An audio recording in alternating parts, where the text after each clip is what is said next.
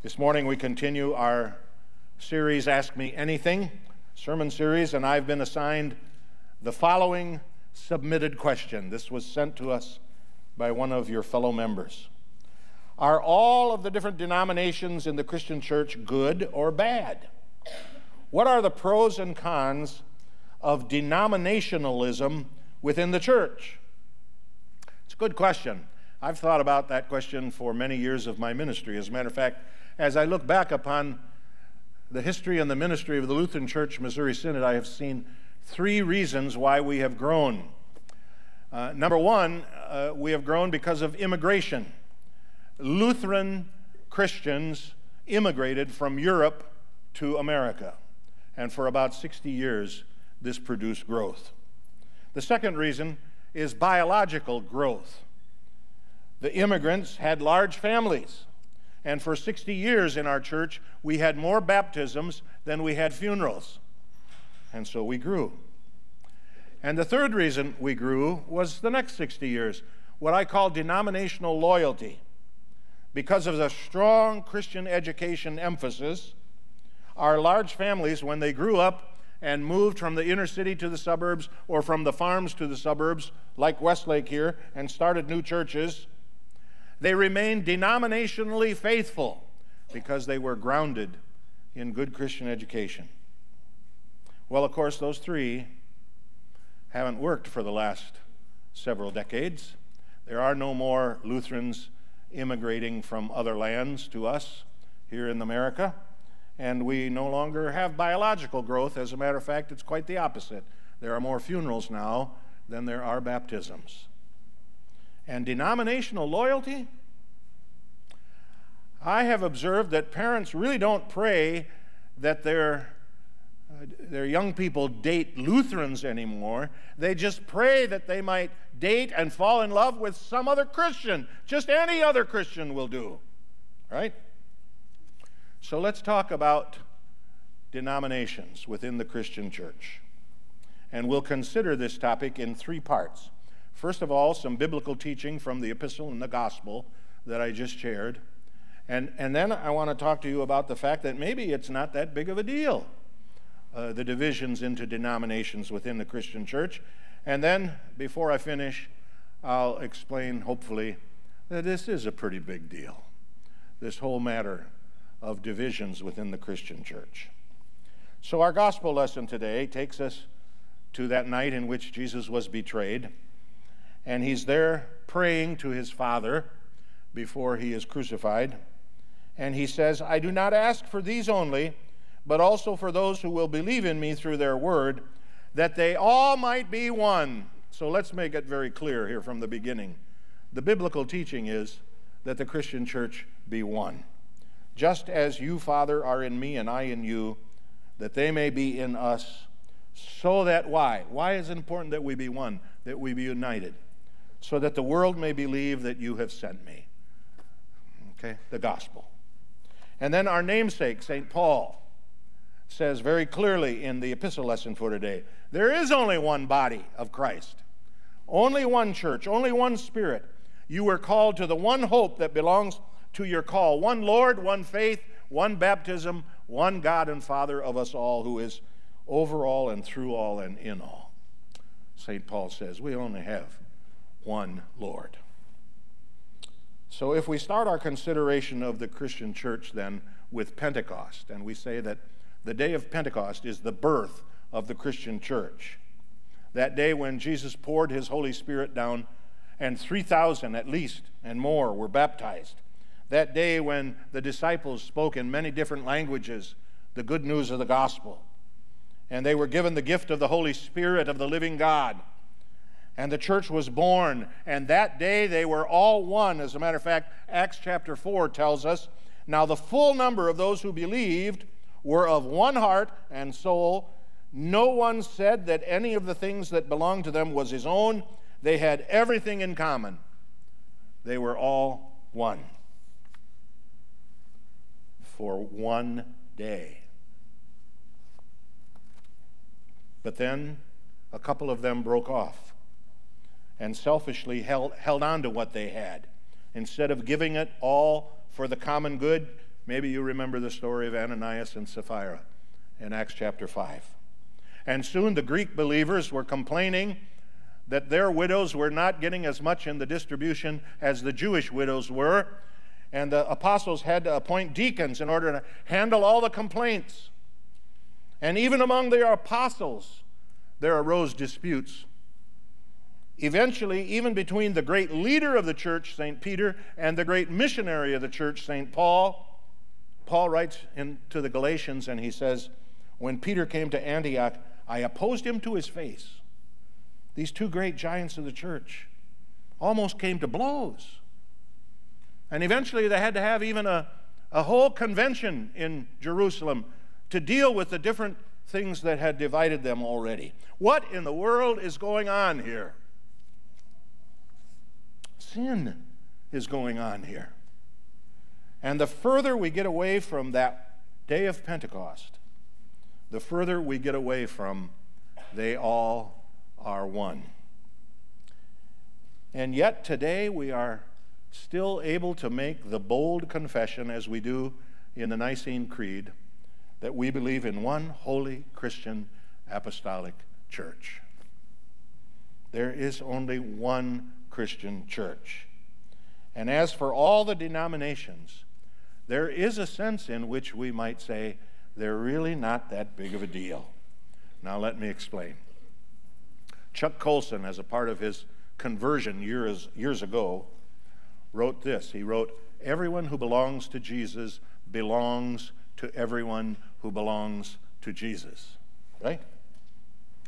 The unity that we share in the church, we share in Jesus Christ, the only begotten Son of the Father, whose Spirit bestows to each one of us the gift of faith.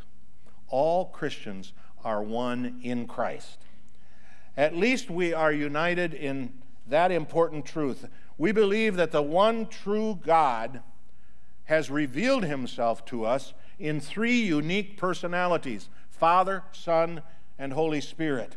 Of the 8 billion people who populate the face of the earth today, it is estimated that 2 billion of them, about 25%, make their confession in the words of the Apostles' Creed, the same creed that you and I use in our confession. So that's amazing.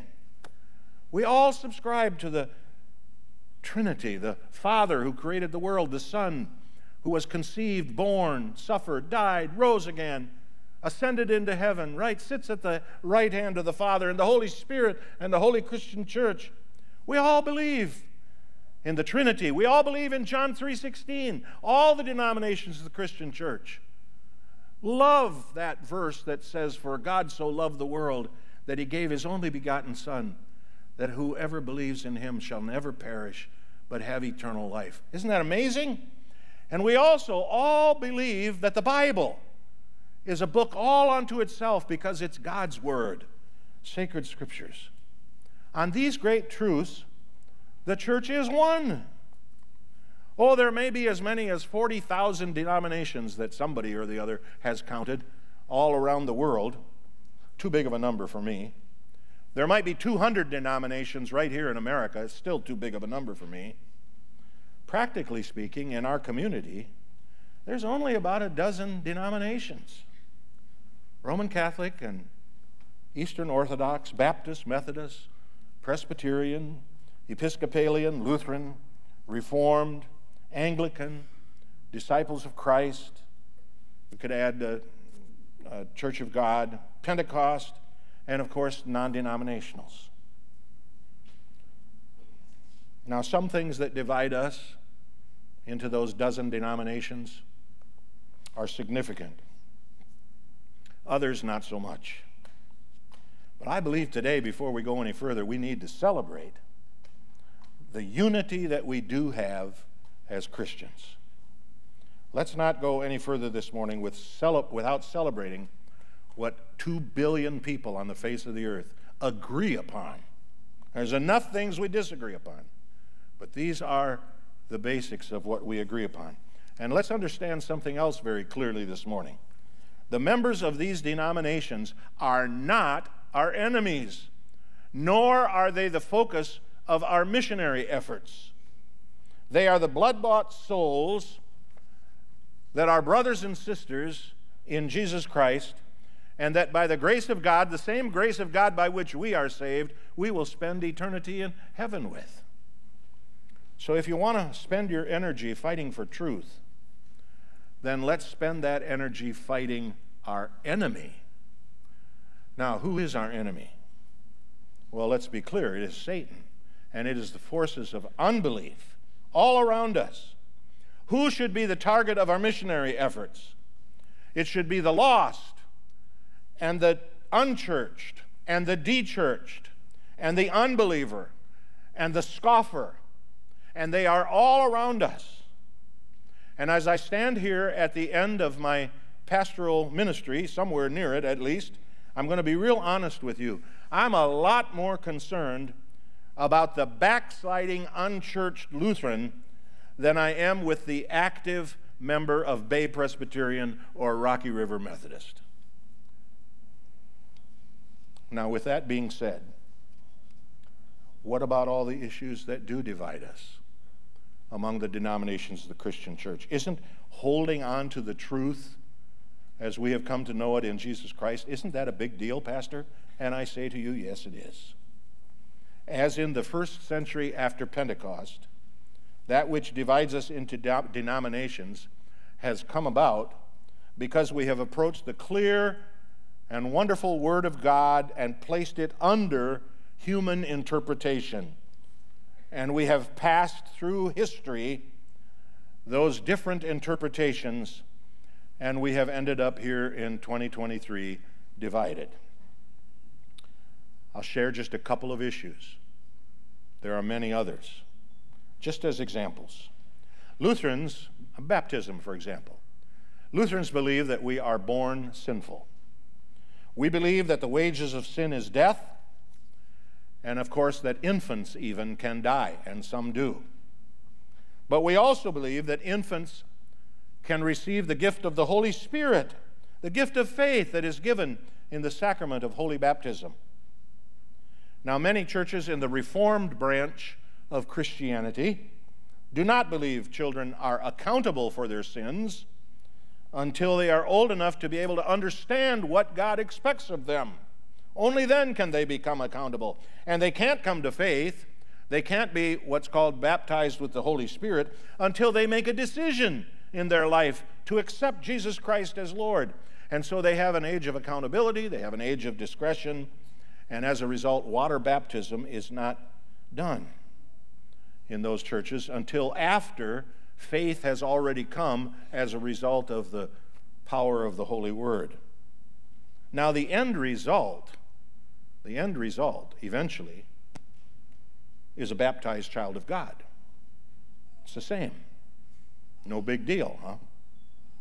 Well, we believe it is a big deal, huh? We're dealing with the understanding of what God has revealed to us about our sinful condition by birth and about the miracle of faith that He promises in the waters of holy baptism. It is a big deal that parents don't just dedicate their babies and then withhold from them this wonderful promise that was fulfilled when Jesus said, unless you believe like one of these little nursing babies, you can't enter the kingdom of heaven. So that's dividing us in the church. Want another one? How about women's ordination? That divides even Lutherans.